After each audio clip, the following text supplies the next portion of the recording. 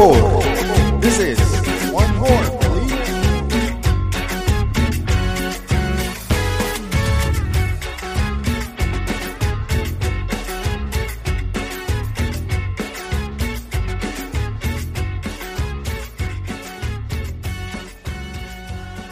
Hello, and welcome to Otra Por Favor. Otra, por favor. One more, please. Episodio número 41. 41. Yeah, Let's go. 'cause Let's do 40, it. 40 was Michelle. Michelle, shout out. And then 41, we have a very special guest.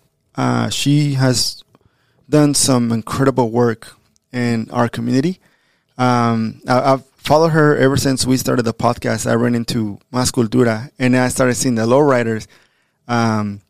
But I started seeing more than just lowriders. I started seeing like how there was the creative part behind it and how there was space for a lot of people. But the one person that's behind all of that great work is Mónica Maldonado. Mónica Maldonado, welcome to Otra Por Favor. Bienvenida, welcome. Epa. Let's go. Thank you for having me. I'm just saying the intro is a vibe itself. Like I feel at home. So Oh, yeah. Hopefully made you feel at home. yeah, so Mónica Maldonado, the founder of Más Cultura. Más How, cultura. how are you today, Mónica? I'm excellent. Gracias. Good, thank you. Thank you for being here. And on our podcast, we have David, as usual, Hello, hello. and Coque. Okay, Jorge There. Martinez. We're part of the team, Otra Por Favor, and we like talking about football, vida and cultura, and I mean, just the name of Más Cultura, we had to bring you in. Can you share a little bit more of your background, and before we talk about Más Cultura, talk more about like where you're from originally, and like say if you lived in Austin, if you were born here, or did you move here? Can you just share more about your life and let the people know like more about you? Yeah, sure. So I actually have been living in Austin my entire life. I moved here, my parents brought me here when I was a month old from San Antonio. So we have like this running joke with the family that that I have a little bit of resentment about leaving San Antonio because I think I would have made the perfect mi tierra girl. So both of my parents, they immigrated from Mexico, from Coahuila, Piedras Negras, Allende, Musquis, that area. And so came to San Antonio. My dad obviously is a construction worker. And then when I was a month old, we moved to Austin. So I've been in Austin since I was a month old. Wow. You told me Tierra, that's the restaurant, the famous one, right? Okay. Yes. The one with all the piñatas and The piñatas, La the pan panadería. dulce. the mariachi. Yes. Well, you came to Austin, and we're lucky to have you here. I know. So We could have missed out if you weren't here. I know. Yeah, so thank you to your parents that brought you here, yes. So it's my sister's family. They're actually her in-laws. They're from Piedras Negras, and they have a pretty extended family. You probably have heard of the last name Marines. I have not heard Marines. No, okay, No. that's them right there. So FYI. Actually, that's a really very unique last name. I Yeah. haven't heard that last name before either. Yeah, so it's funny because my sister's last name is Marines, so it's spelled Marines. So when we grew up, we always say, "Hey, Bernice Marines." Yes. Well, and also like we have several last names. You know? True. We have like It's 3 or 4. like- It's never just one. Like De Castillo de la Garza Abandonado. You're just like, The Castillo. so, you know. Yeah. We need like 2 driver's license for the whole last name, so because they don't fit. And so you were born in San Antonio. You moved here to Austin when you were 1 month old. Which neighborhood did you grow up on? Yeah, so when my parents moved us to Austin, we moved to the Old Torf area, so South Austin, right? And we actually, our first home was in these apartments that are right at the corner of South 5th and Old Torf. And then eventually we moved out of the apartments and we lived on South 2nd. And I lived 4 different houses on the same block because anytime the rent went down, my mom's like, we're moving. Yeah. Right? Yeah. So we just always moved, and it was always on that same street on South 2nd. So if you're not familiar with Old Torf or South 2nd, Basically, it's Old Torf, South First, Gillis Park is there, which is a park that's kind of gone unnoticed over the past few years. But back then, it was really a hub. And also, it was kind of referred to or tied into that whole Keep Austin Weird vibe. But yes, like that's the area I moved and grew up at, was South Austin. It keep Austin weird. It's so when I moved here, or like the north part of Austin was completely different to the south part of Austin. For me, like I've always thought of the north part more business oriented, more industrial, more like Houston. But the Keep Austin Weird part is like down south. But you were Chaparro. You lived in East Austin. I lived in East Austin a while for maybe like about 6 years when I got here, I think, and I basically hang out there. That was my area too. And like you said, that was kind of like the hood for me. Yeah. Monica, could you tell us a little bit about your family? I know you said immigrant parents moved to San Antonio, eventually moved to Austin, but do you have any siblings, and what was it like growing up in South Austin? So, when my parents moved us to Austin, we were still like, first generation. So there were kids that were bilingual. But we definitely were like that household that was listening like to norteño music, like eating beans and rice every day or whatnot.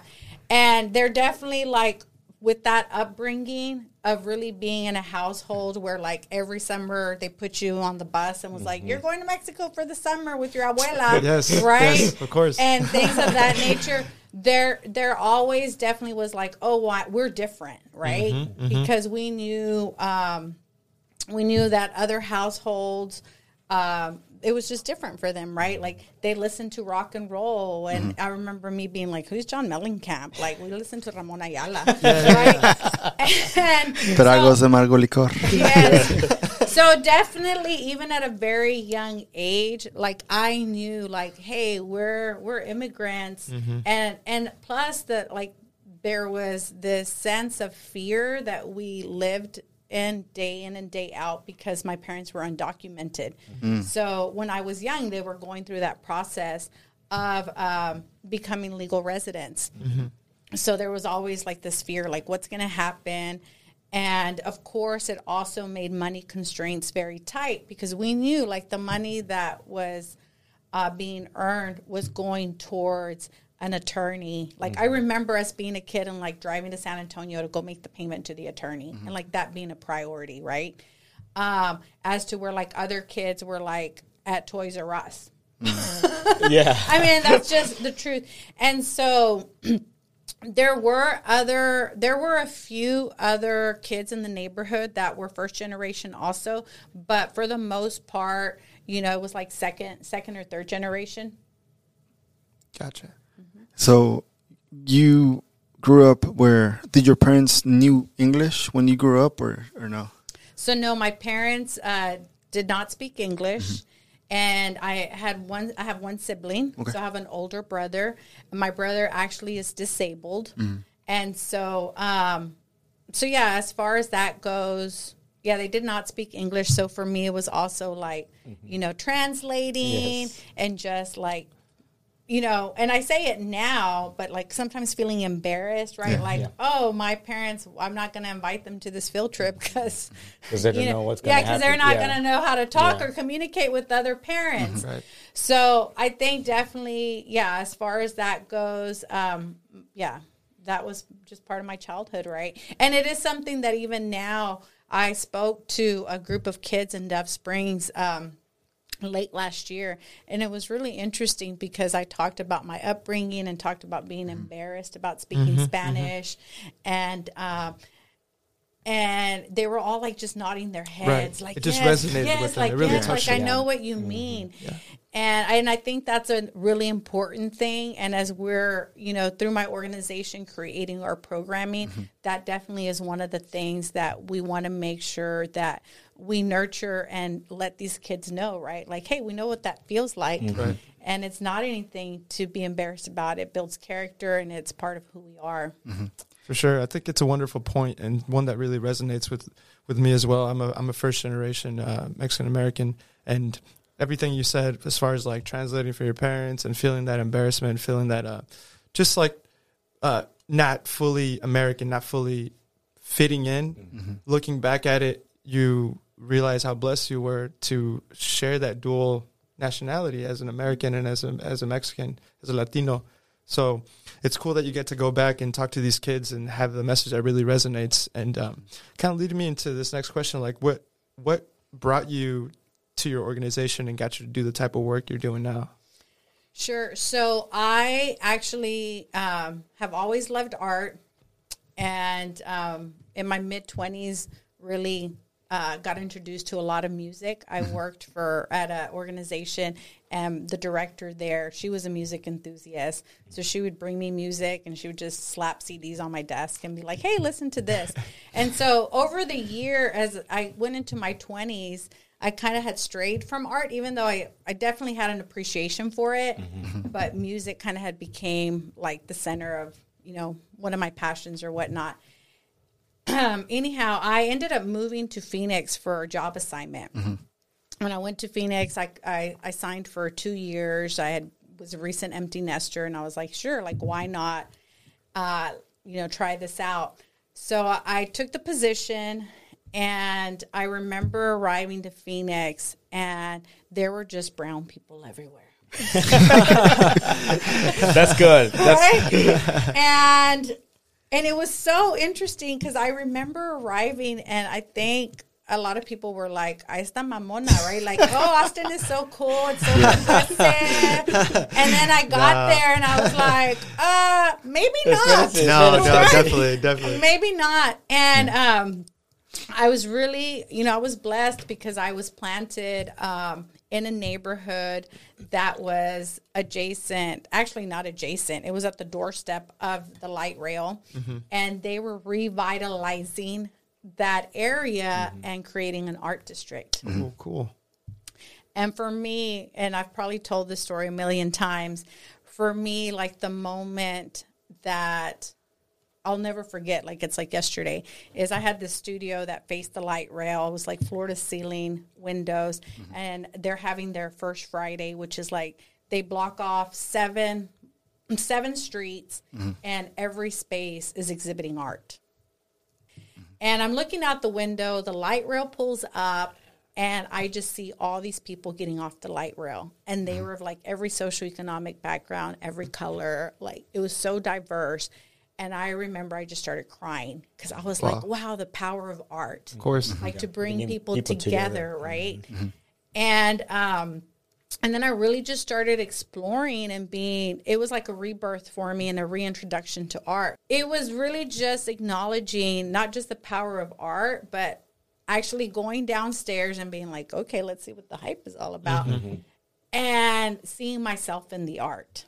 And understanding that that's why people knew or felt comfortable in the space and wanted to be a part of it because, they could see themselves in it.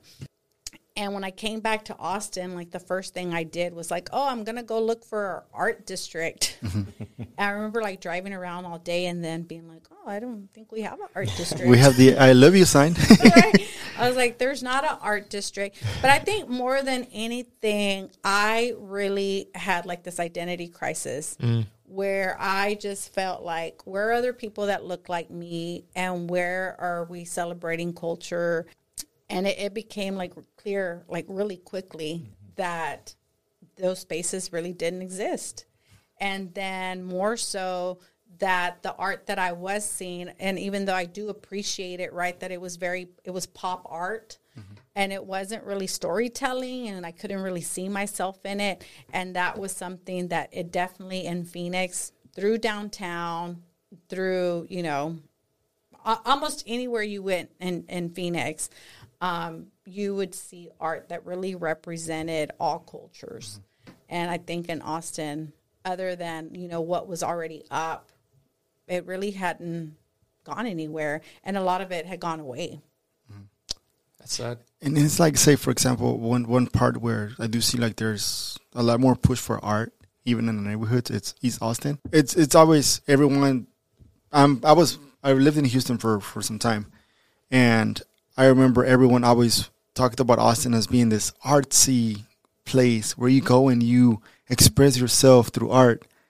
And I'm like, okay, I see it, but then I only see it like in a certain way. But like you said, you don't really see it in the way where it represents you. It represents your culture. It represents, like us. It doesn't talk about like our stories, like you were saying. A lot of that could just be something like someone came up with a concept, but it wasn't something like say, for example, I'm going to do this cup and that's it. But there's no meaning behind the cup. That's what I would see. A lot of it was some pretty cool things, but a lot of it was just like splashing of paint in a canvas, and this is art. And I'm like, what? Where's the story behind that? Mm-hmm. And then there's nothing wrong with that because you're still, doing something creative. But I think like say when it comes up to like us and our art, it has more meaningful because a lot of the because of the struggles that we've had, because of the situations we've lived. I mean, if we look at back from the 70s to I don't know how it's right now, but in California, for example, how the lowrider culture was huge, and the graffiti culture was huge. And all of that has to do with the actual reality of the society and in that moment itself. So, and then we come here and then we start seeing, like more murals about like, you actually, now they encourage it. When back in the days, it's kind of like, it's actually wrong to paint on walls. But there was an article that I read from you that you're saying that you grew up from a single mother that was an immigrant mother, right? Mm-hmm. What can you take from that, like, for yourself, and how that, like, and talk about like you're actually translating for your mom. How can you correlate all of that aspect of your childhood into art? Like, well, I will say, first of all, so I know at the beginning we talked about my mom and my dad coming to Austin from San Antonio. So eventually my dad did return to Mexico. Okay. But that in itself, it's a whole nother story. But as far as like growing up with the single mother and how that correlates to art, right? I think for me, it's her work ethic, right? So the work ethic definitely is something that seeing her drive to make her dream come true is something that I definitely say, is within me because of me, witnessing that. So I'm not actually an artist. Like, I don't paint, right, or anything like that. So I always tell people, I feel like I'm more of a visionary. La jefa. That too. But I think for me, it was just really seeing that my mom worked really hard, right? 3 jobs. But money never defined us, right? And I think, like, if we're really talking about, like, how I take my upbringing and how art mirrors that, right? I think that art allows you to be who you are. It doesn't have to define you. You get to define it. Right. It's a form of expression. And for me, I just feel like the work ethic that my mom had to make her dream come true, that's embedded in me, right? And so that's my fuel to create. Yeah. Wonderful. So you're a visionary, you're an art collector, you're an organizer. Can you give a little bit more description of what you do to our audience? Because, I mean, we've said all these things, and they're all, like, a lot of great things, but, like, take me on a day-by-day of Monica. So I will tell you, I have a daytime job. I work full-time where I get a paycheck. Right. And that has afforded me, the liberty to do Más Cultura, and also the freedom to say, like, what I do and don't want to do and don't want to do. There we go. I think that's very key, because one of the things that a lot of young people struggle with, and I struggled with as well, is like what I'm studying or what I'm trying to do has to be my passion, and that pressure to just figure it out by the time you turn 21 or 22, when a lot of times you end up finding your passions later in life, or having a job or some type of career that helps you sustain yourself and live the life you want to live, as well as pursue your passions on your own time. You know what I mean? So I think it's key, your message, and it's inspiring to hear, especially in the sense where you said that you really get to connect people and create those bonds in the community in ways that allow people to express themselves fully, especially our communities, people that look like us, and, that representation aspect I feel is super key. ¿Qué fue lo que hizo que te encontraras con Más Cultura, o Más Cultura te encontrara a ti? No, super pregunta. ¿Quieren en inglés o en español? Or Spanglish? Whatever. A ver. Yeah. Okay.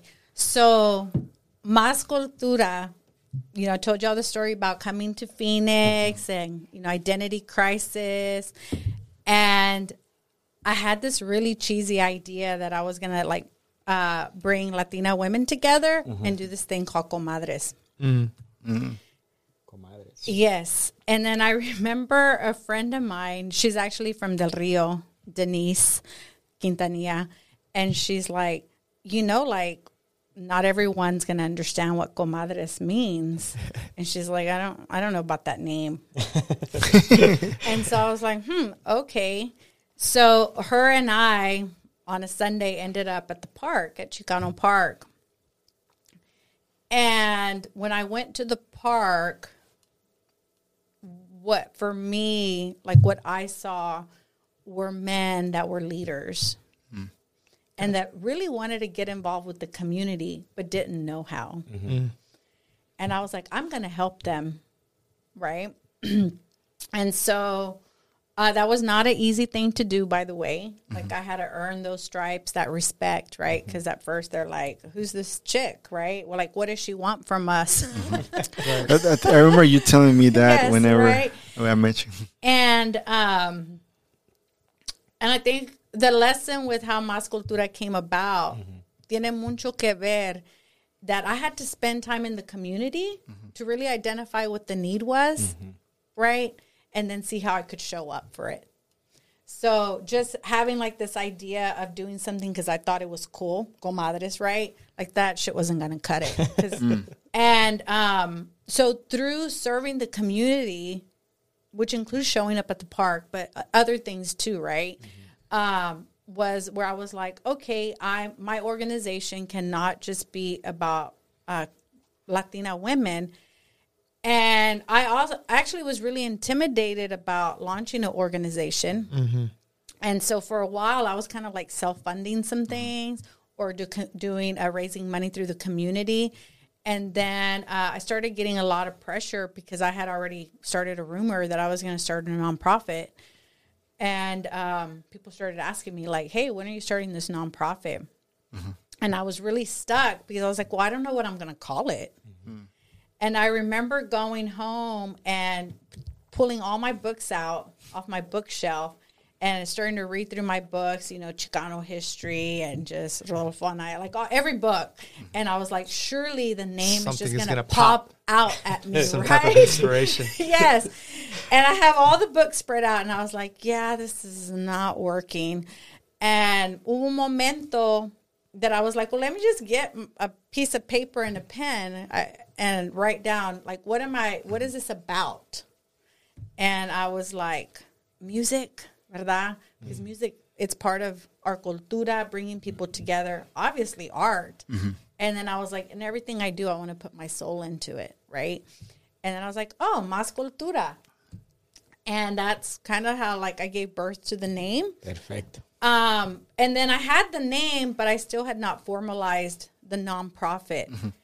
And again, through serving in the community, right, I was and really learning about just the politica and how things work in the city, I was like, yeah, we need funding. like we deserve to have a piece of the pie.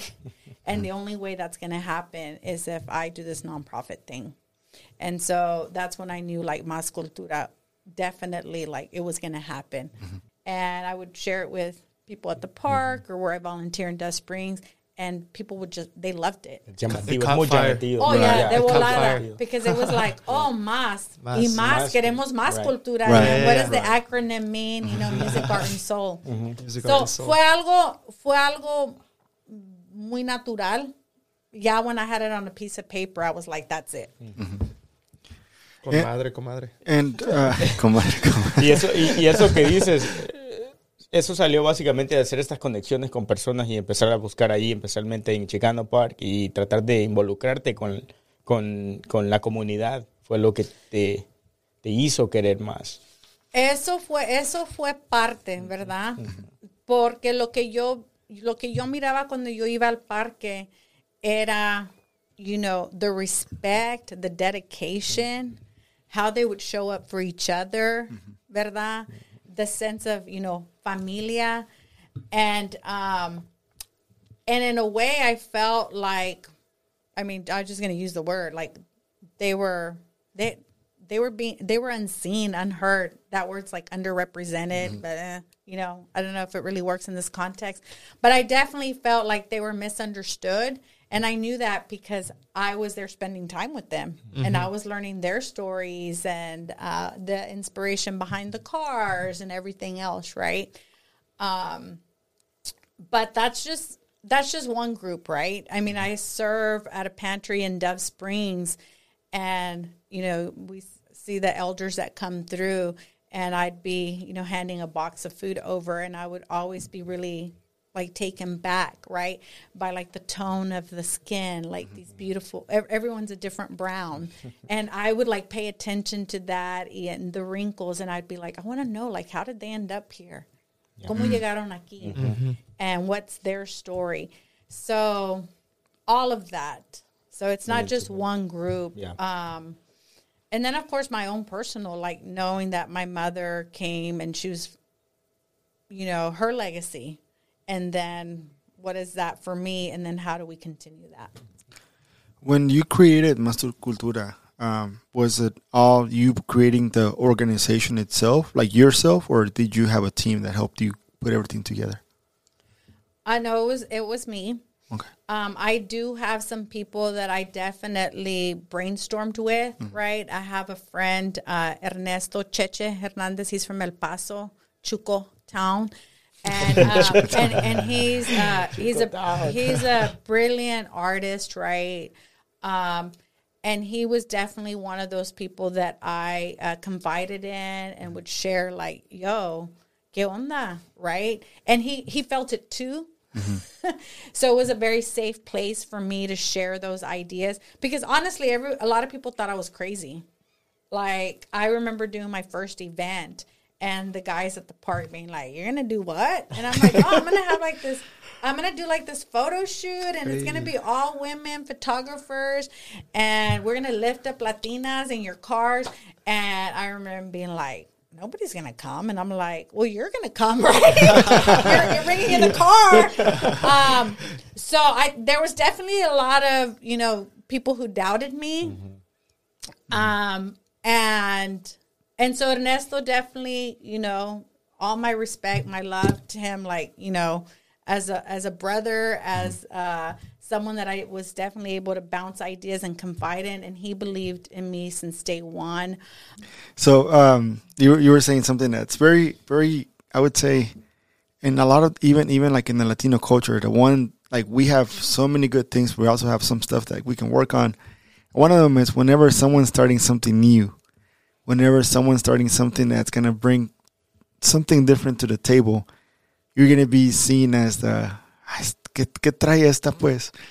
But the fact that you kept going at it, eventually as people catch on, they're going to see, like, it's not just a hype. Like, right now, it's not just for the hype, or it's not just for the trend or for the follows, but actually because you want to show something. And then they started seeing what you were doing, but they started seeing their stories being portrayed through everything else that you were doing. For example, the photo shoot with the cars and the Latino, like the all women photographers. That's at first it was, I can imagine like the guys were like, pues, canijo, ¿cómo es esa cosa? But yeah, and the thing too, it's like being a female, right? Yeah. So I'm showing up at the park, and then it's like the señoras, respectfully, right? They're like, what's up with this chick, right? Yeah. And like you see them go like this. yeah. So and again, going back, like my first day at the park, there's like this tent, and there's, you know, the jefas. Mm-hmm. They're sitting there, and I'm introducing myself to everyone, talking to them about this project, and I make my way there. And of course, they're like, yeah, like, who's that chick? And I was like, I have this idea, like, I want to do this photo shoot, and it's going to be about lowriders. I'm going to have music, da-da-da. And, they kind of looked at me like I was crazy. And I was walking off, and one lady came up to me, and she chased me down, and she's like, hey, mija. And she's like, give me your number. She's like, anything you need, I got you. She's the one that believed in you. Yeah, and I said, oh, okay. And her name's Yolanda. So she died from COVID. And I remember about a day later, I get this text on my phone, and she's like, hey, homegirl, what's up? And I'm like, okay, who's this? Right? And I'm like, what's up, homegirl? And it was Mandy, her daughter. She's a female Latina lowrider. So she has a car that hops. She's with High Class Worldwide. And she believed in me since day one, too. And she was one of those, like, anything you need, I got you. That's good.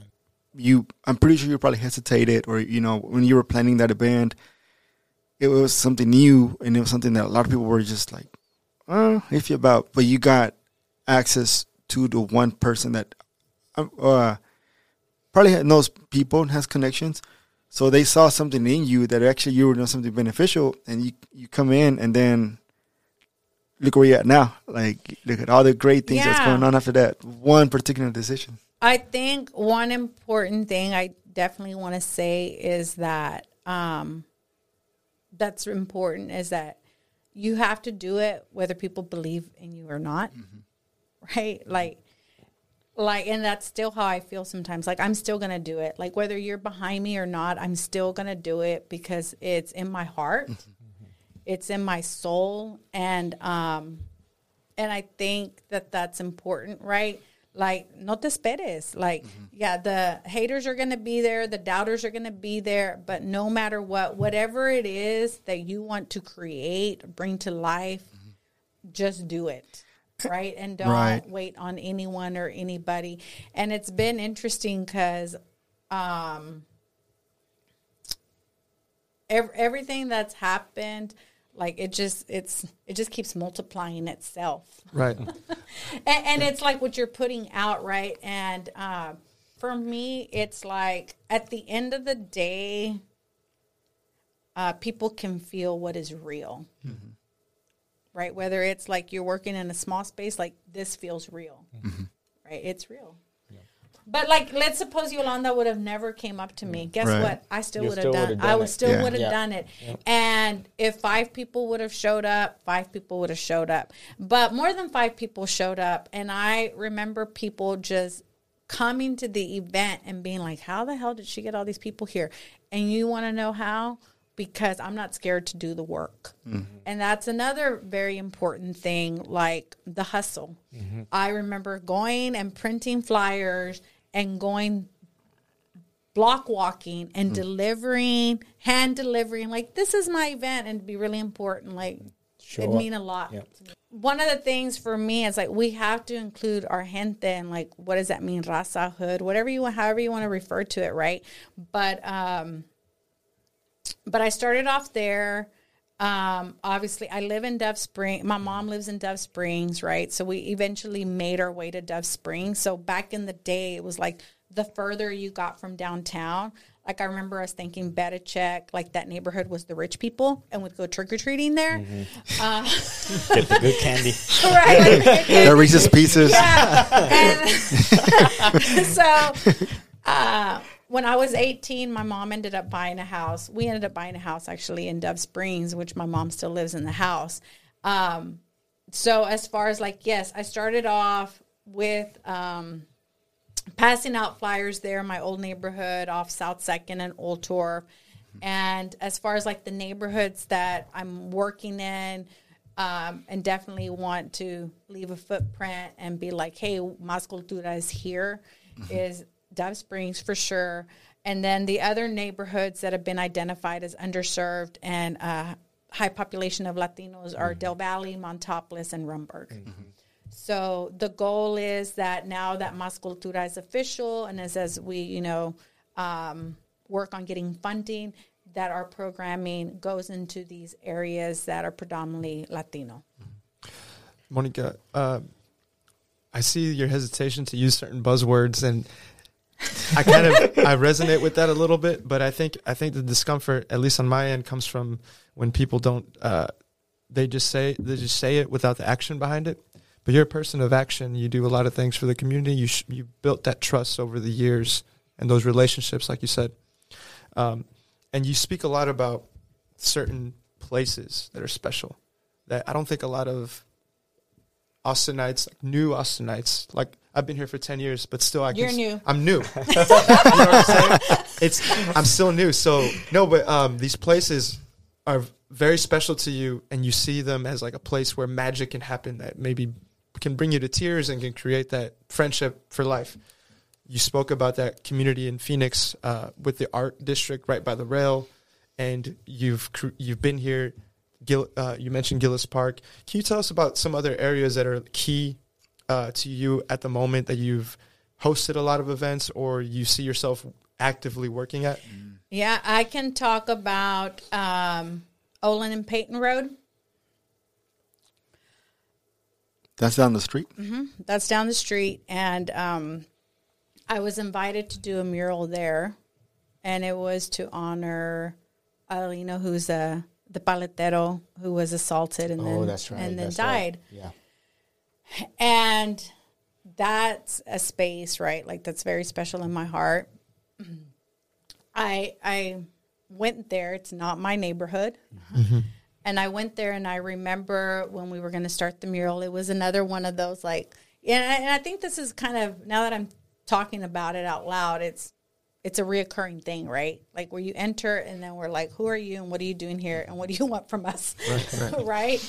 And I remember us going to prep the wall, and realizing that there was a lot of pain in that community, and that there was a lot of animosity between brown and black people. Mm-hmm. Mm-hmm. And I remember the next day, I was like, okay, I got to get to know the people in the neighborhood. I walked around, or they'd come up. I'd make sure, introduce myself. Mm-hmm. And the people who lived in the neighborhood that are Latino, a lot of them are undocumented.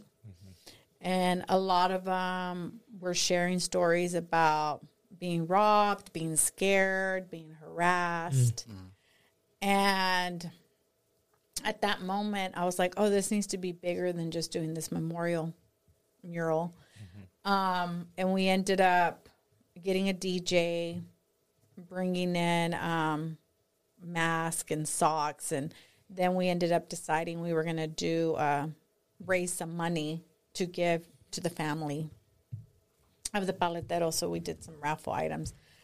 But I have this really wonderful picture that's one of my favorites, where by the end of the event, there is a man in the neighborhood, and he's Mexicano, and he's dancing a cumbia with an African-American lady from the community. Mm.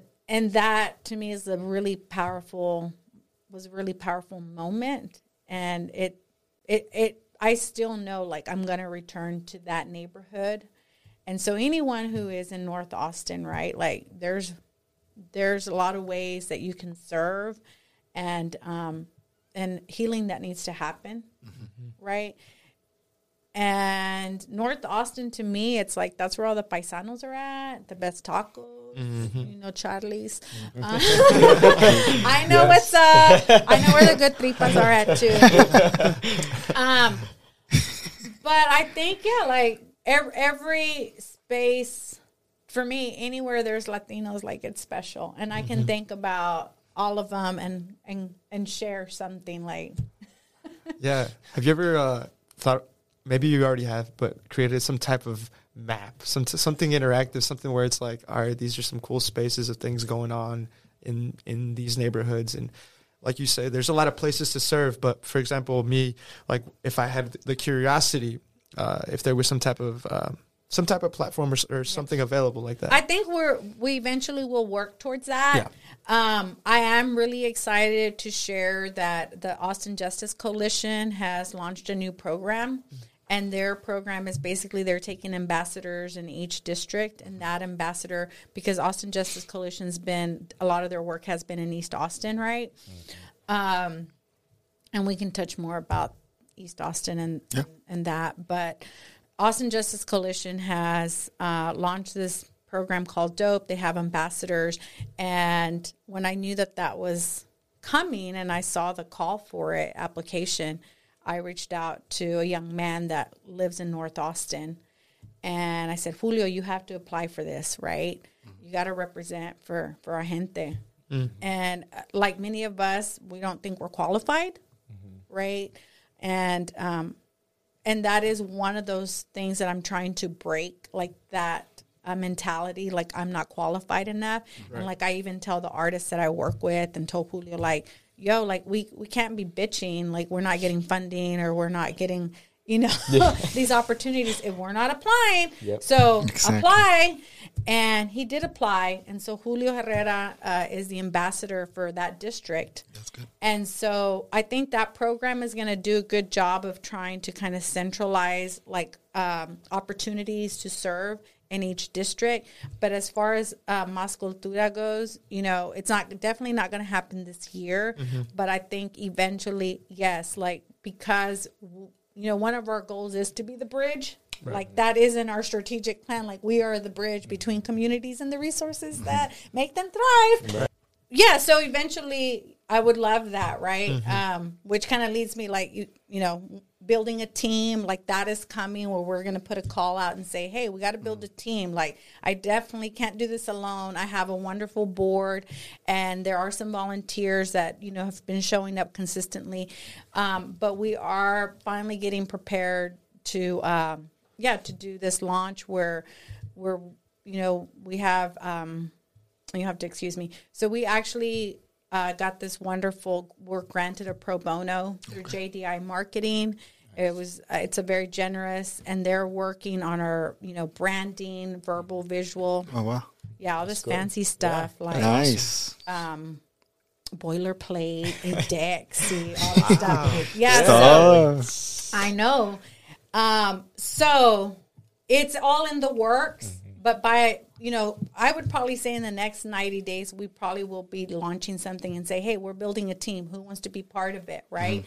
That's what I was going to ask you. So Más Cultura, does it have like members right now? Does it have a team that it's actually work together? We are recruiting, Chaparro, if you are interested. This is actually your job interview, Chaparro. Yeah. Tell me how's he doing? So far, since there's no tequila, you have all failed. Man. Oh, man. Hey, I have some gin over here. But yes, we're going to be building a team, the organization, like definitely, like I want it to be Latino-led organization. And to be honest, like I really see myself eventually handing it off. Like if I'm being like straight up, right? Like I feel like I gave birth to it. It has a solid foundation and I want to hand it off. And I really want to see like the younger generation take it and run with it and build it. Yep. And me support that. And it's like, say for example, as we see more of this younger generation actually wanting more representation. If you look at a lot of the outfits in Austin, for example, a lot of that is based on our culture. A lot of, like the las guayaberas and everything that people wear. There's a trend right now. It's actually people that we grew up with for years.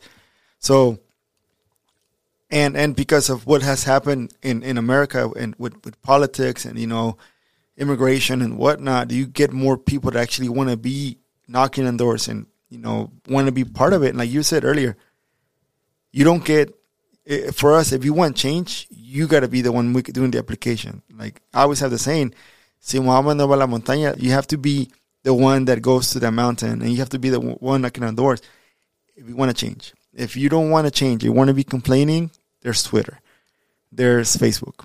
But if you really want something done, like do similar to what you were doing, get involved in the community.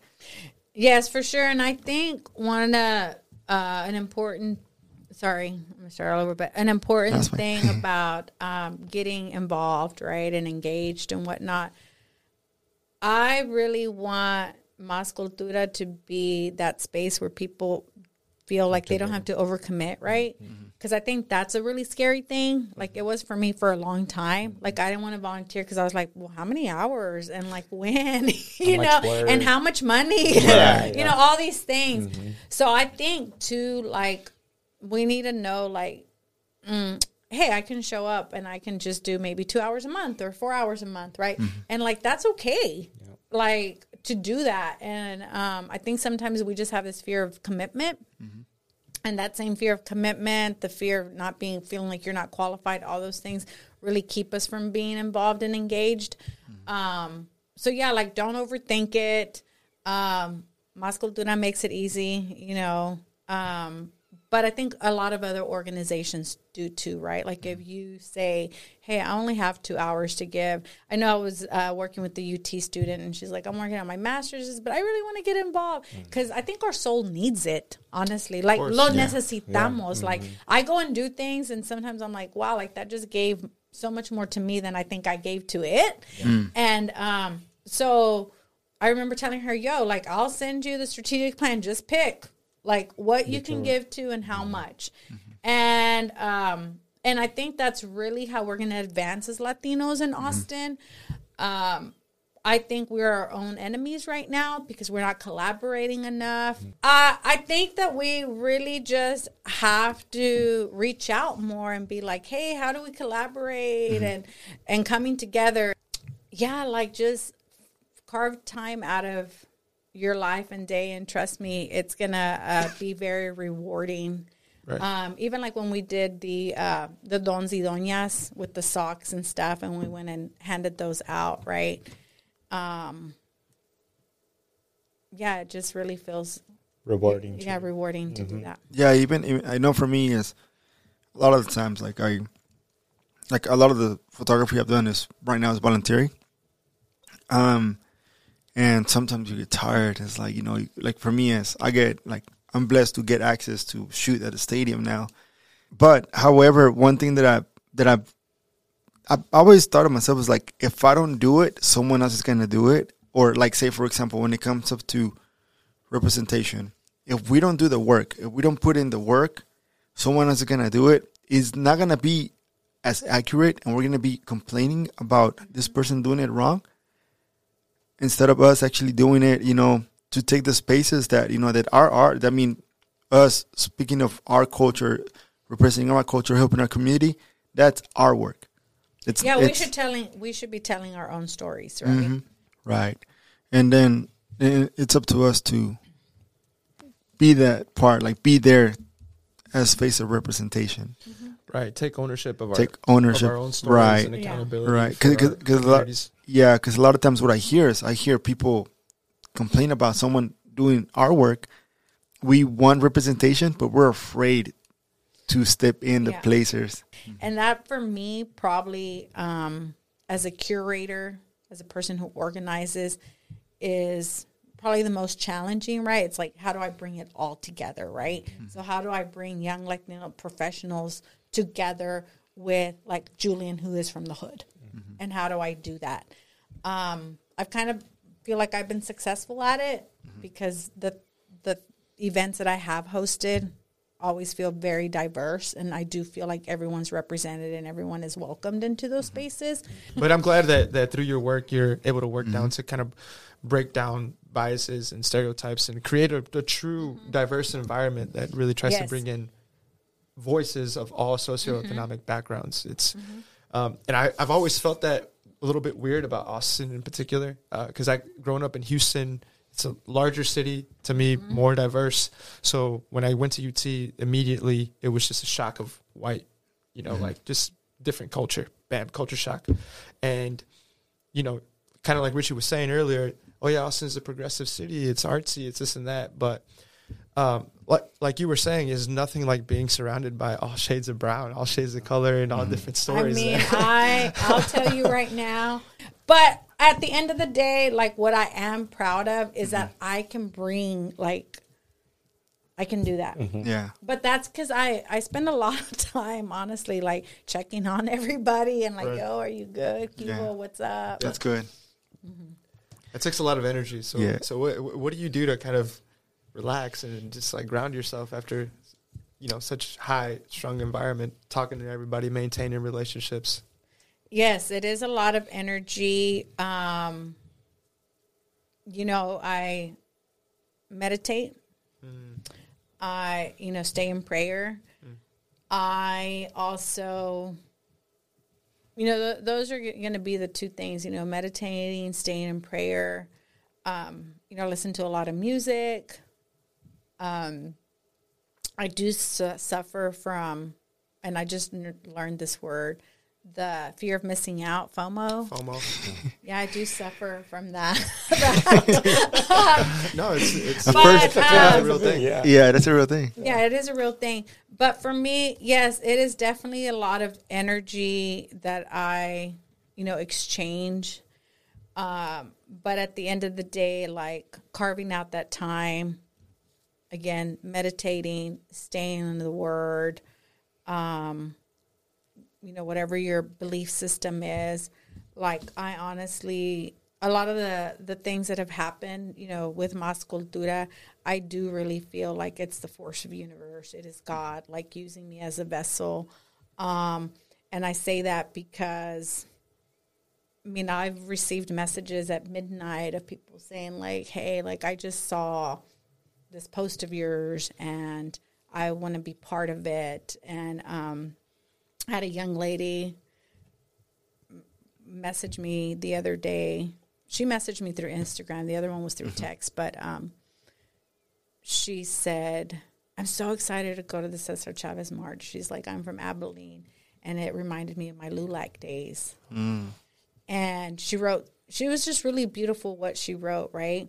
So when I receive those messages, like I never take them for granted. I really sit with them.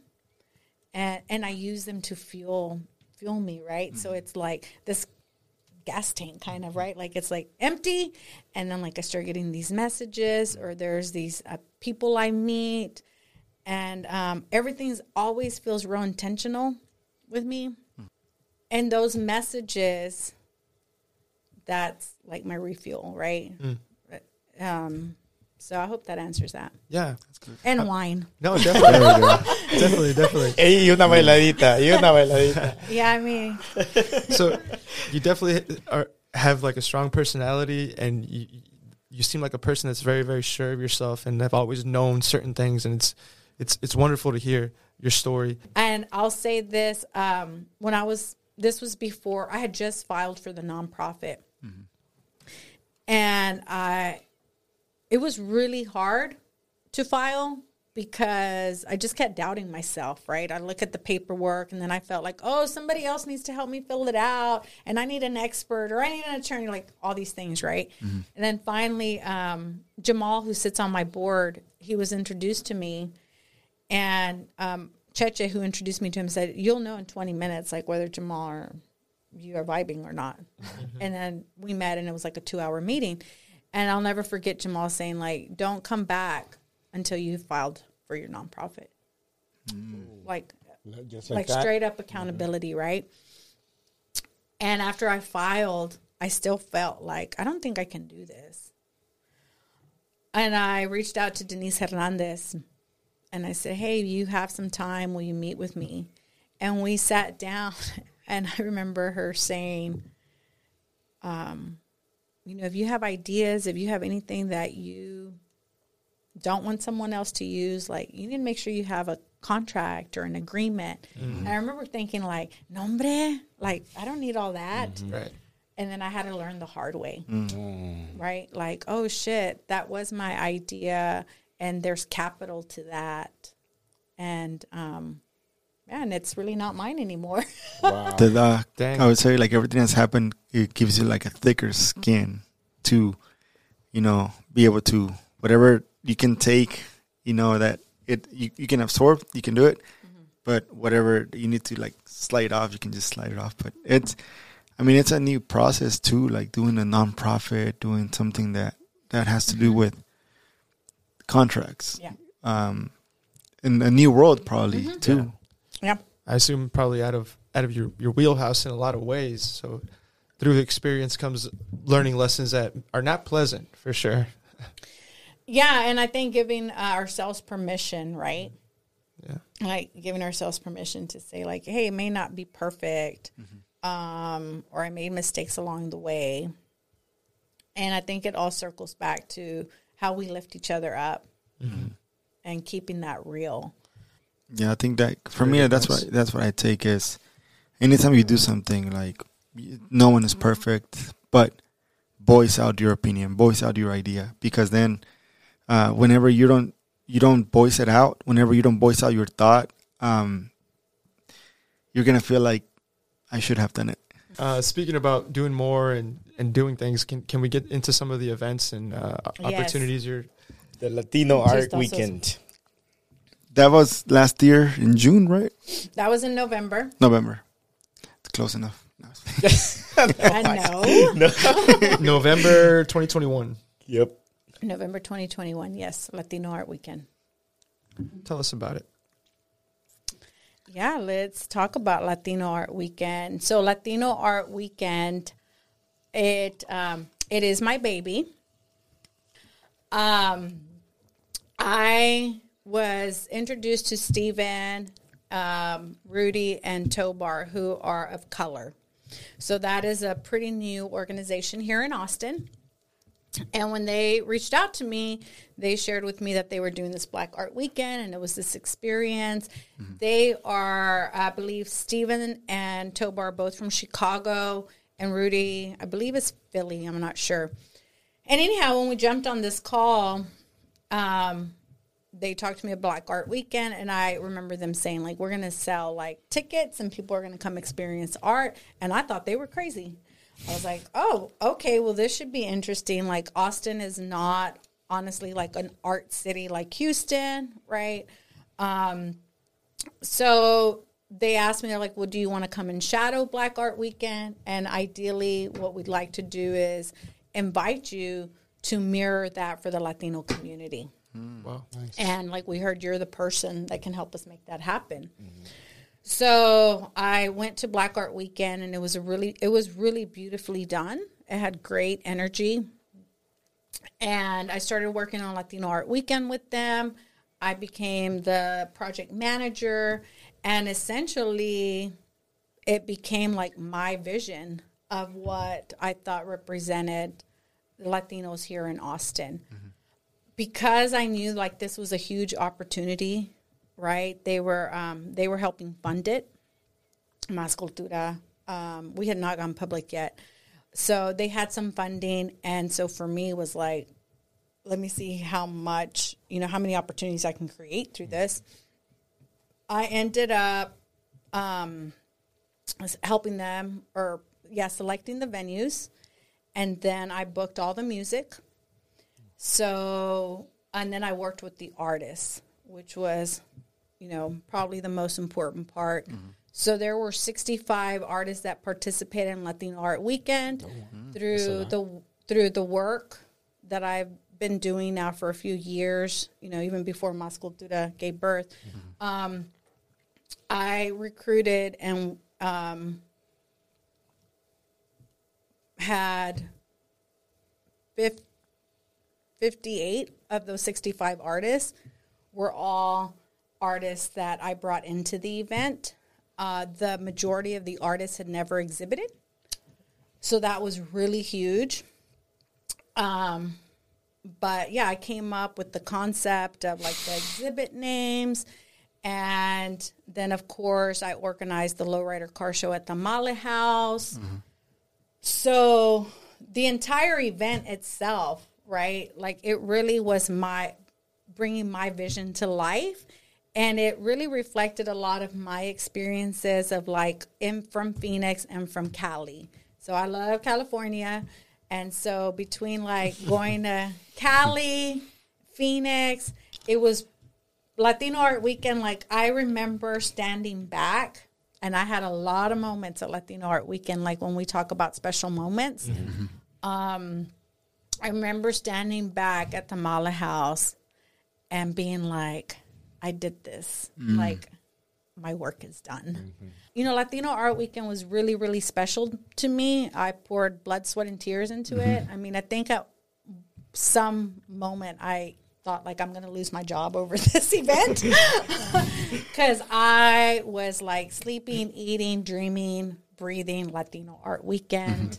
If you imagine, like, curating an exhibit and there were 60 artists at some point that I was dealing with. Wow. That's crazy, yeah. And, big scope of work. Yeah. Yes. So I'm very grateful, you know, that Of Color approached me and, you know, extended the invitation to me to do Latino Art Weekend, the inaugural Latino Art Weekend. So it was a really special event. It's really dear to my heart. I know that there will be a Latino Art Weekend this year as well. And then, you know, whether or not, like, I'm part of it this year, that still has not been determined. And a question, were there all local artists, Latino? And one of the things that we ended up doing was extending it regionally. Okay. So we brought artists from Del Rio, El Paso, Juarez, right? Mm-hmm. And the idea behind that was we really wanted to show Austin art that was very, you know, in your face when it comes to cultura, because they do not compromise, right? Ideally, like for me, and this is not one day, like this is going to happen. Like we will have artists from Mexico City here doing murals, right? Nice. Like that is what and collaborating with artists here. Because I think that's something, like it just goes to another level because the artists inspire each other. It brings out the best in one another. And like creatively, I just think it's just a stronger force. So when we invited those artists, it was like, hey, if we already know that the opportunities in Austin are very limited.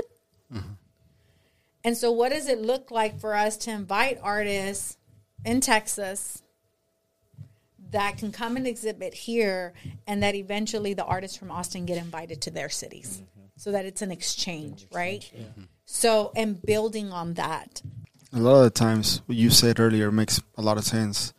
When you bring artists together, one artist is going to motivate the other artist to do better. I take that for heart because as I started doing photography, I'm blessed to be surrounded by people that are good.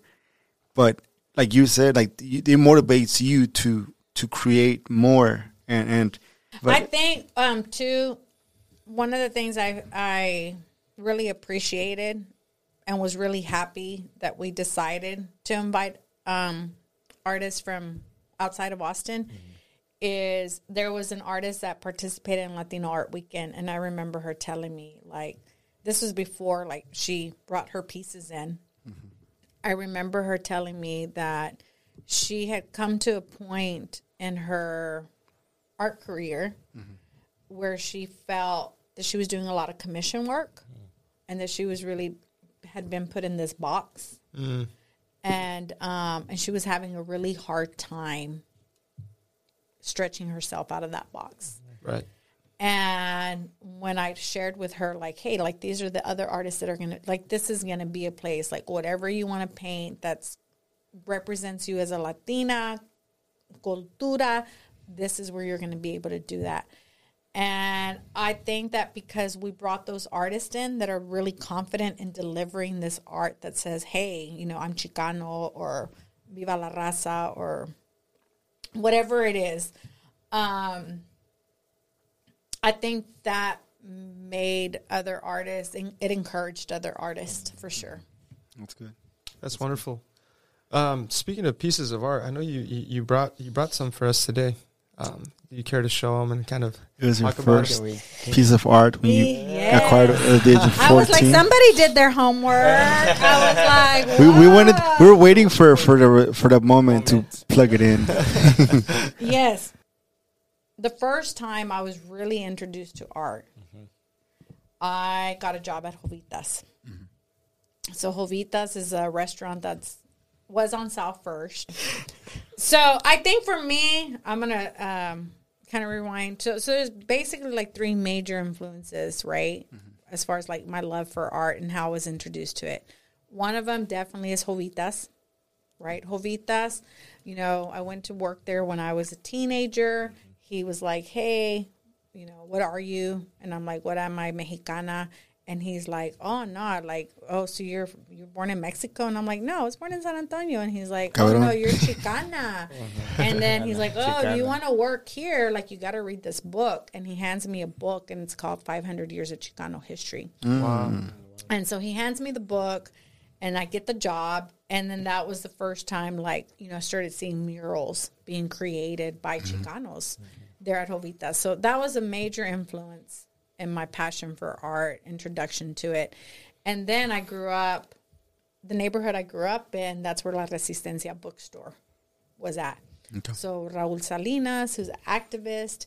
And so when I was a kid, you know, I'd go into the bookstore, and I usually, you know, didn't have money for a book, but they had postcards there all the time.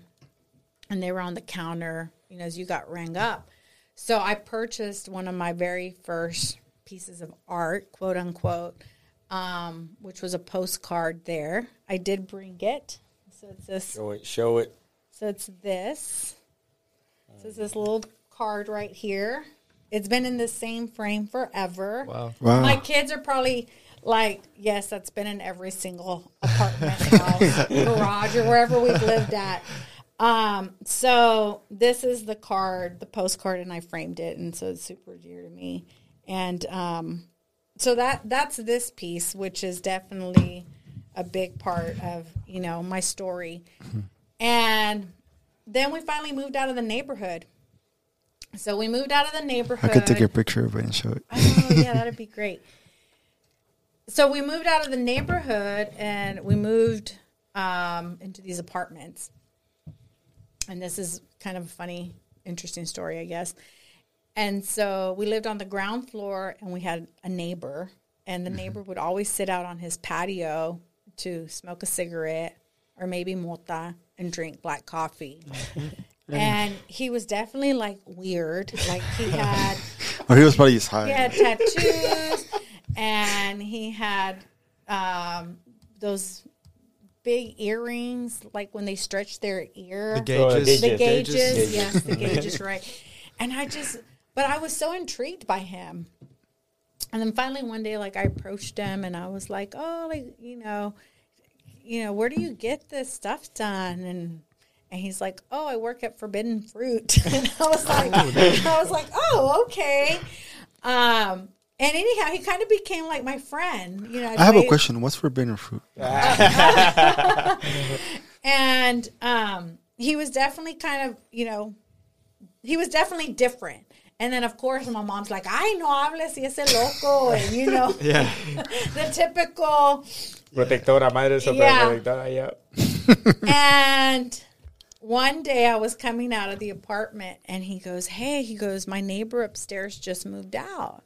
He goes, and she left a bunch of art in the laundromat. And you should walk over there and see if you like any of it. Mm. And so I walked over there, and I grabbed 2 pieces. And I must have been 14 years old. I was definitely 14 years old. And so the pieces, they're made out of chalk. So she used chalk on them. And I still have both of them. So I did not pay for those, but those definitely, like, I consider, like, part of my collection.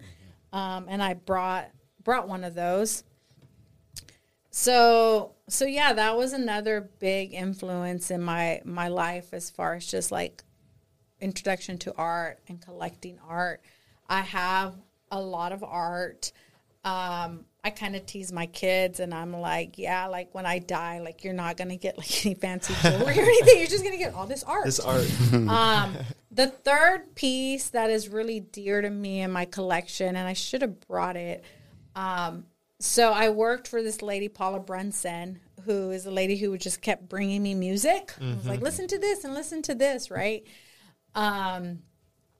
She invited me to her house one day. And I went in the restroom, and she had this piece of art. It was on actually a piece of cardboard above the toilet. And I noticed it as soon as I walk in, and it's like this lime green, and it's got a low rider, and it's got like the mom, the dad, and the little girl sitting in the car like this. Family unit. A family unit. And I was like, man, Paula, that's so dope. Like, where did you get that from, right? And she's like this gringa. And she was, I used to work, like, in college or whatever, like at this gallery in San Francisco. And that's one of the pieces. And I'm like, oh, cool. And then that was that. And then finally one day I moved out of my mom's garage, and I got my own apartment. And it was like a super big deal. Of course. Big deal. Right? And she goes, hey, I have a housewarming gift for you. And it was that piece. Nice. And so I took that piece, and I remember going to, like, Hobby Lobby, I'm pretty sure it was Hobby Lobby, and getting it framed. Right. And I knew, like, that was like an actual investment. That's when I learned, like, matting and framing costs money. Oh, yeah. Right? Custom matting. Because I immediately knew, like, the color I wanted to mat it, which was like a silver. And so that piece is in my collection as well. But, yeah, I definitely have a lot of art. It's like a mini gallery, I guess, when you come into my home. This morning I talked to an artist. This is actually, and he goes, I haven't made it unless I have a piece of my art hanging in your house. And I'm like, wow, okay. And then he's like, and I swear, if you have a piece of so-and-so hanging in your house and not in mine. And it was just so funny, right? And I was like, no, I don't have his art hanging. And, yeah, I have a lot of pieces that at this point, like, I've ran out of wall space. I have a lot of art stored. But, yeah, these are two out of the three pieces that definitely, like, if it ever came down to, hey, you got to give it all up, and what are you going to keep? It would be like those three pieces. That's the chalk one, right? Those artists just generally just give you art? Do they ask you, hey, do you want a piece? Yeah, whenever let's you talk. meet 'em? We can talk about that. So this was actually in a different frame. And when I moved to Phoenix, I remember I was like, I got to get it in a new frame. And I took it to, either Hobby Lobby or Michael's. I'm not getting paid for this, so. Me either, no worries. Hobby Lobby. And then I remember being so scared of taking it out of the frame because I was like, what if, like, the chalk is stuck to the glass? And I had all these crazy ideas of, like, I'm about to ruin it. And then I was like, no, it needs a new frame. I just have to do it. And I did it. But before I put it in this frame, like, I sealed it. So if I ever have to take it out of that. Easier, less damage, potential I damage. will. It looks like it's signed too at the corner. Yeah, right? it's signed. I have no idea who it is. Oh, wow. Some the friend of the neighbor. Some hippie lady that lived upstairs from the neighbor. Yeah. But yeah, there's definitely, all the art has stories. I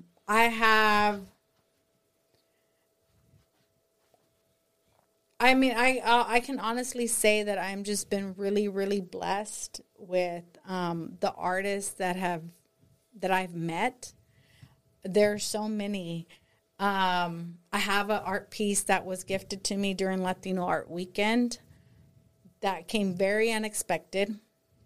It came from Ramon Maldonado. He's a Chicano activist. He actually painted the mural that is at Chicano Park now. Mm-hmm. And he came to Latino Art Weekend. I had extended him the invitation to participate, and he did not reply. And I was like, okay, Ramon is not participating. And he showed up at Latino Art Weekend when we were doing the install. Nice. So he shows up. True story. He came in with the video camcorder. And he's like, oh, I want to check this out. And so some of the artists were there dropping off their pieces. We were starting to install. He was walking around. He was recording. And then he disappeared. And then he shows up a few hours later. And he goes, I brought a piece for the art show. And I go, oh, all right, thank you. I appreciate it. So he hangs up the piece. We hang up the piece. And when he came to pick it up, well, before he came to pick it up, I did a tour where I brought kids from Dove Springs. I got them carpooled to Latino Art Weekend. And thank you, Laura Razo, who sits on my board, because she helped organize that, and Cynthia Vasquez, to a Dove Springs resident, East Austin native. And we brought these kids in to tour the art, and he video cameraed that too with the recorder. I mean, I don't know what you call him with the VHS thing, but he did his thing, right? Nice. And that after that, he returned, and I said, well, can you tell me about the piece you brought? Right.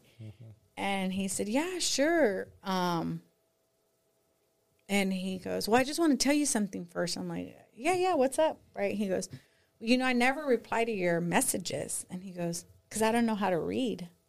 Oh. And I said, I didn't know that, Ramon. Well, I appreciate you taking time and coming. And, you share with me about the art piece that you're contributing to this exhibit. And he tells me that art piece, it's on wood, that he actually had gifted it to Zavala Elementary. And the art piece got lost, and it never was shown. And so the piece was lost for 40 years. Wow. And when the school underwent renovations, they mysteriously found it in a closet. And they returned it to him. Wow. So that was the piece that he had at Latino Art Weekend.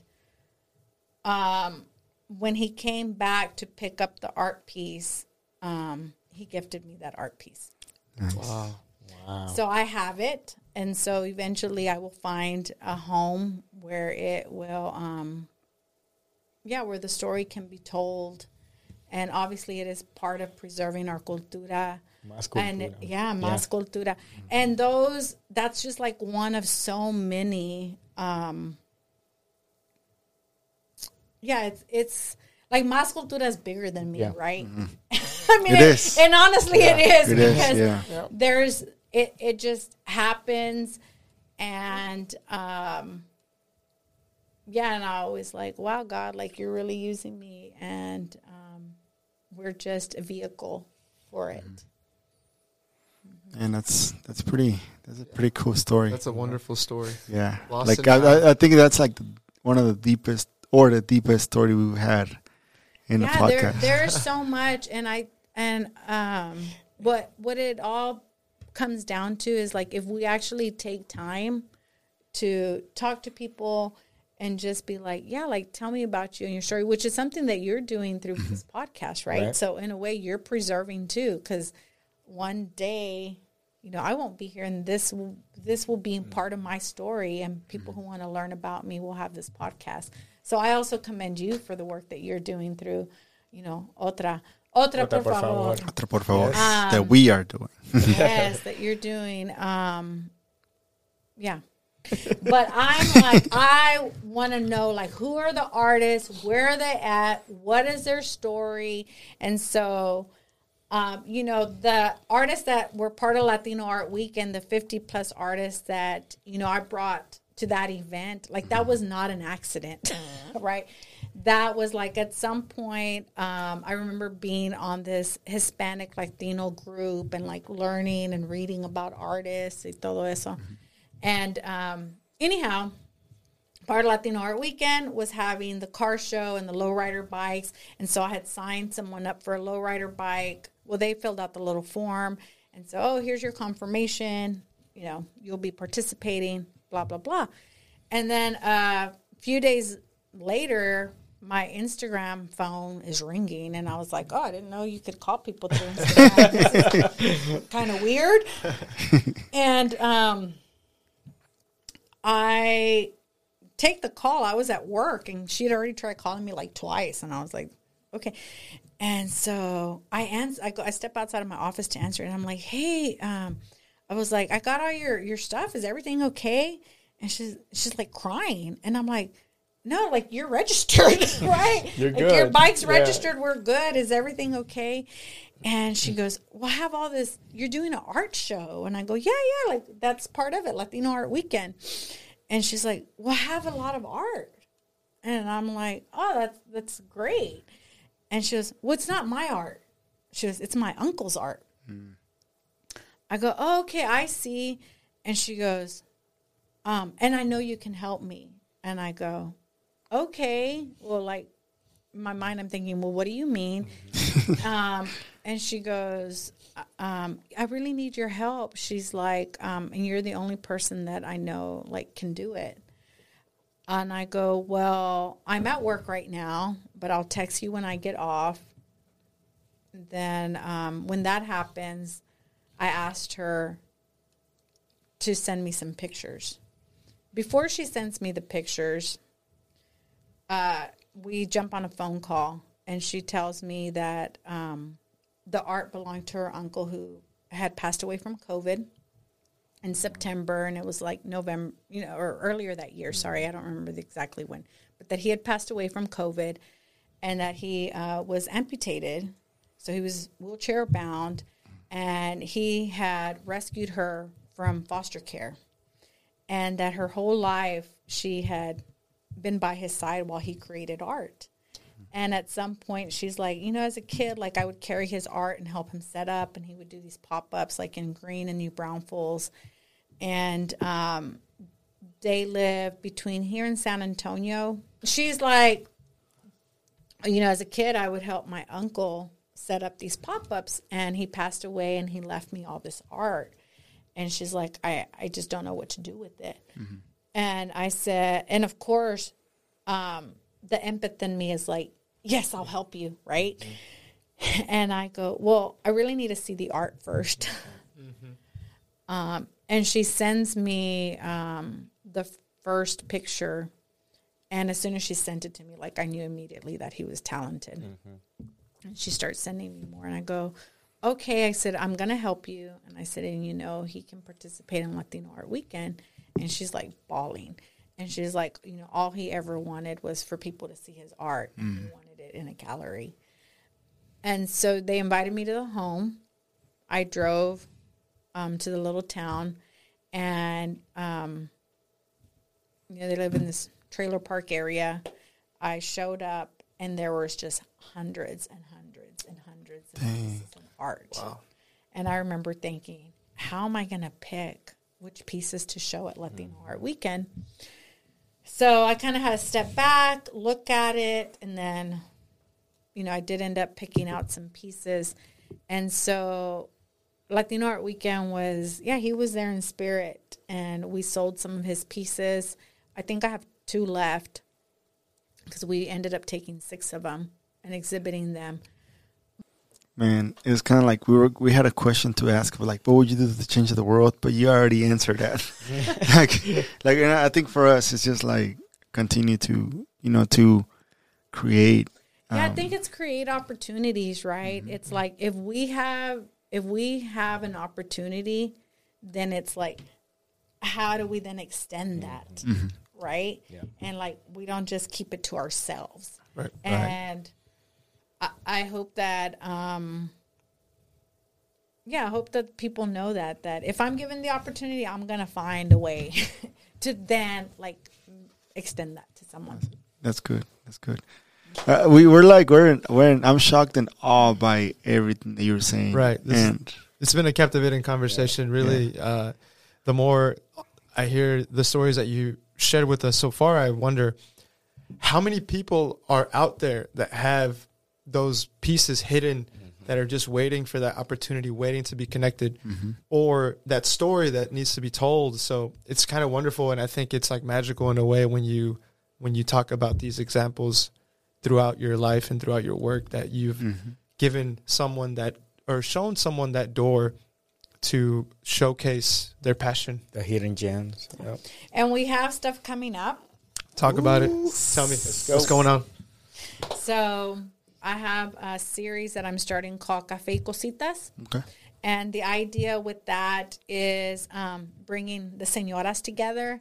Las comadres. Las comadres, las señoras, tías, primas, and tóxicas too, okay?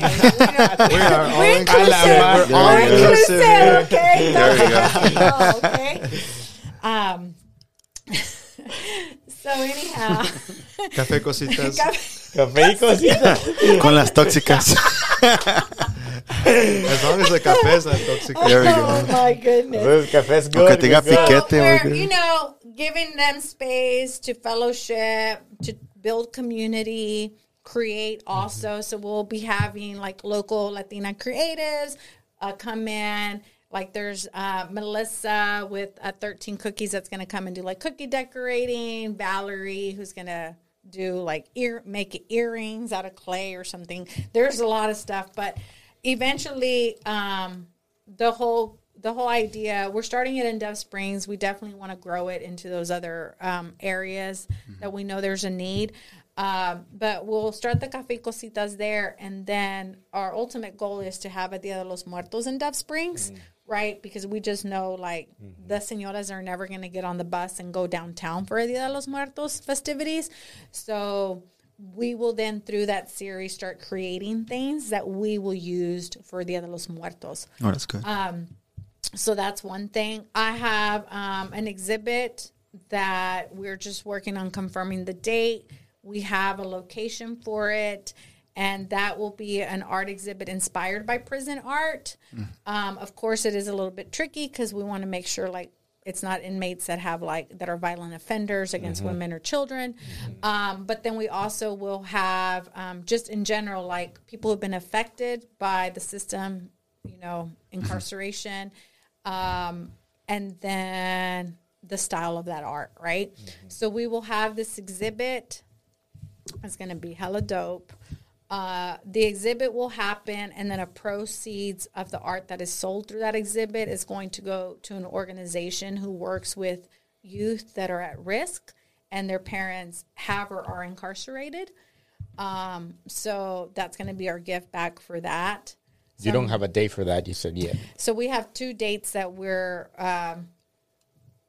working with right now, but as soon as I have it, we're going to start promoting it for sure, to make sure that anyone who's interested in participating can. So that is one of the exhibits that I'm really looking forward to.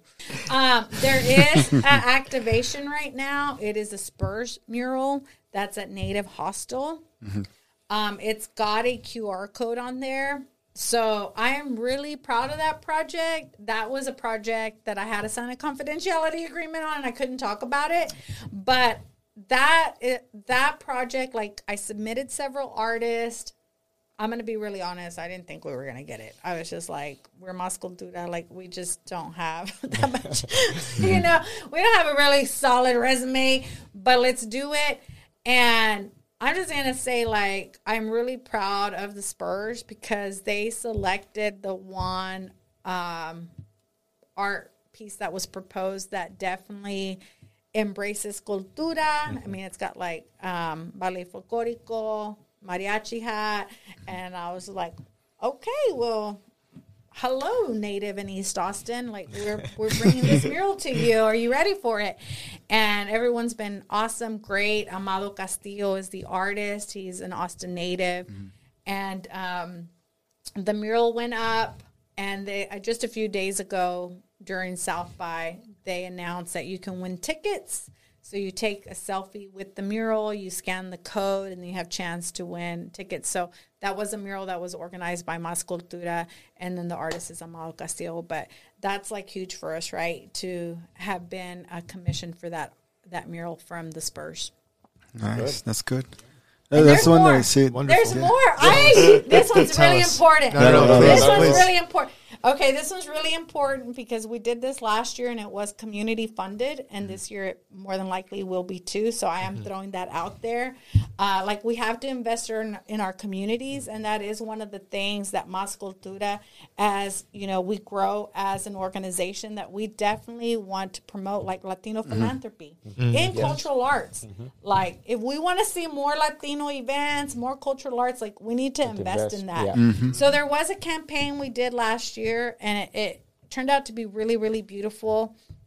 And it is done during Mental Health Awareness. It was community funded, which to me says a lot about that. Hey, we do care about mental health awareness. And it is the only mural that is in Spanish. And it says, "Tú importas." Right? And for that mural, Felix Jaime Snookwan, first generation, also, he and I worked on that mural. And it ended up being a community collaboration where other artists came and helped us with it. And the mural is at the corner of Ben White and South Congress. So that was last year. So we will be doing that mural again, Tú Importas. It will be a different design, obviously, inspired by the artist that gets selected. And the goal is to put that mural in North Austin, right? So we're looking for walls, you know, the funding siempre. Pero the wall, high visibility wall, everything's intentional. Like, we want to make sure it's high traffic, that it's going to make an impact in the community.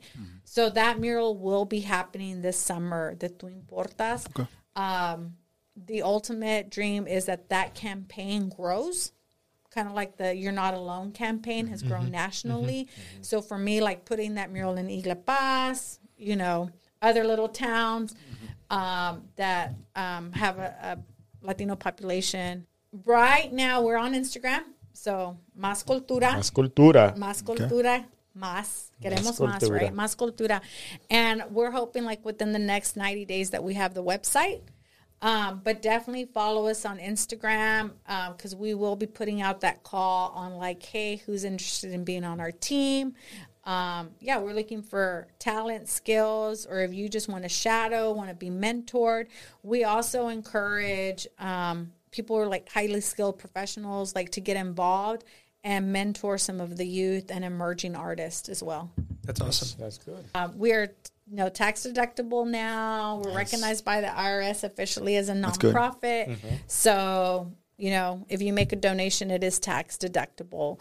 And even more important than that, it puts us, it gives us the opportunity, to start applying for grants and to start going after some of that funding. Good. Sí, yo creo que para mí lo más importante con Más Cultura es que la comunidad se sienta apoyada, y si tienen ideas, que por favor nos marquen, y estamos aquí para servirles. Y esa es neta, mi palabra. Well said. Yep. That's perfect. Yep. Yeah, well, thank you, Monica, for Thank you so being much here. for coming out. My ears are burning. No worries. And thank you for listening to another episode of Otra Por Favor. Por favor. Follow us on Instagram, YouTube, Twitter, and Facebook. Otra En Por YouTube, Favor. ahí estamos también. And yeah, just let us know. Hope you guys enjoyed this episode. And if you want to go ahead and connect and volunteer, hit up Monica. She's gonna respond, and I'm pretty sure you're gonna not regret that decision to volunteer. Más Cultura. Cuídense, Cultura. se portan bien y adiós.